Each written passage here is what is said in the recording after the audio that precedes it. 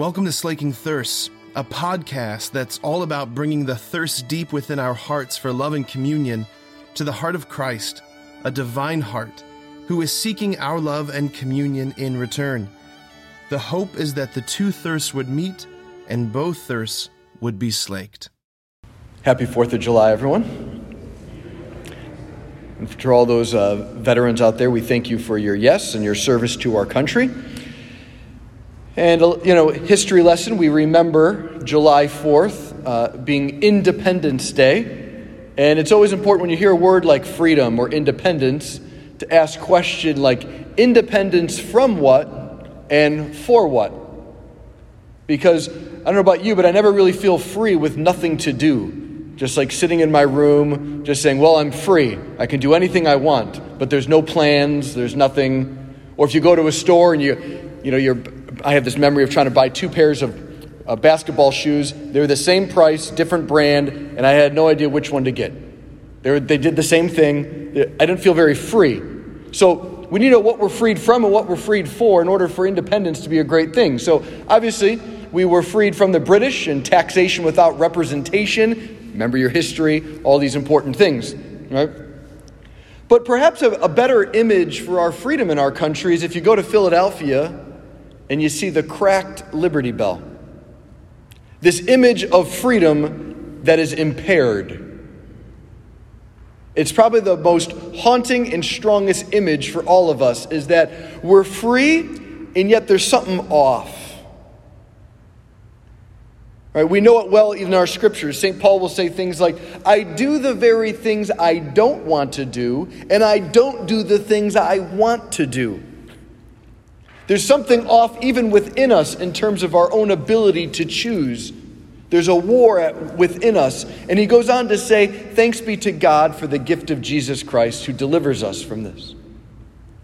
And so in our country, you say freedom and people get very excited. We love it. It's a big deal in America, and rightfully so. It's important to be free.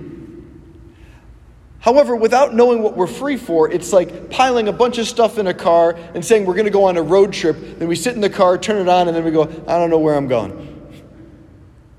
You're ready. You can do it. You might even be able to get there, but you don't know where there is. And this is just so important for us often to remember that you and I have hearts that long for the infinite. That we don't want a great barbecue today. We want endless good barbecues where family gets along and everyone wants to be together and we're laughing and it's joyful. We don't want just one good vacation because at the end of those, we get sad. We want good times that never end. We don't want just to see one beautiful sunrise or sunset. We want the beauty of a sunrise or sunset that never ends. Because what we long for is a good and beauty that has no limits. And for thousands of years, that's how philosophers, mystics, saints, and theologians have described God. That God shows up in this world kind of sparceled out in the little good things, in the little beautiful moments, in the little moments of love that our hearts go, yes, this is what it means to be alive. But they're never full. They're meant for us just to continue on that path. What is the path that will lead me to a beautiful, endless, good that never gets tired, never gets old, and even more exciting? With that in the backdrop, we can hear Jesus say with new power, I am the way. I'm the way to that total fulfillment. And so this is why as Christians, we have a weird role in our country. We remind everyone that you should absolutely be free from coercion, violence, evil, oppression, ideologies that destroy the human person and the dignity of life. But you're also free, most free, when you're letting Jesus be Lord. Because he's the infinite.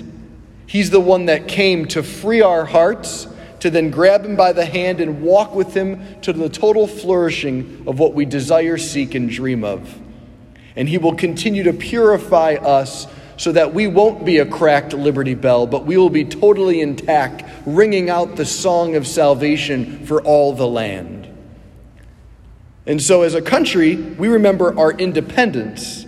As a church, we remember that our independence is for our relationship with Jesus, so that through, with, and in him, we can show the world that God is forgiving and kind and has the truth that will set us free to draw closer to him.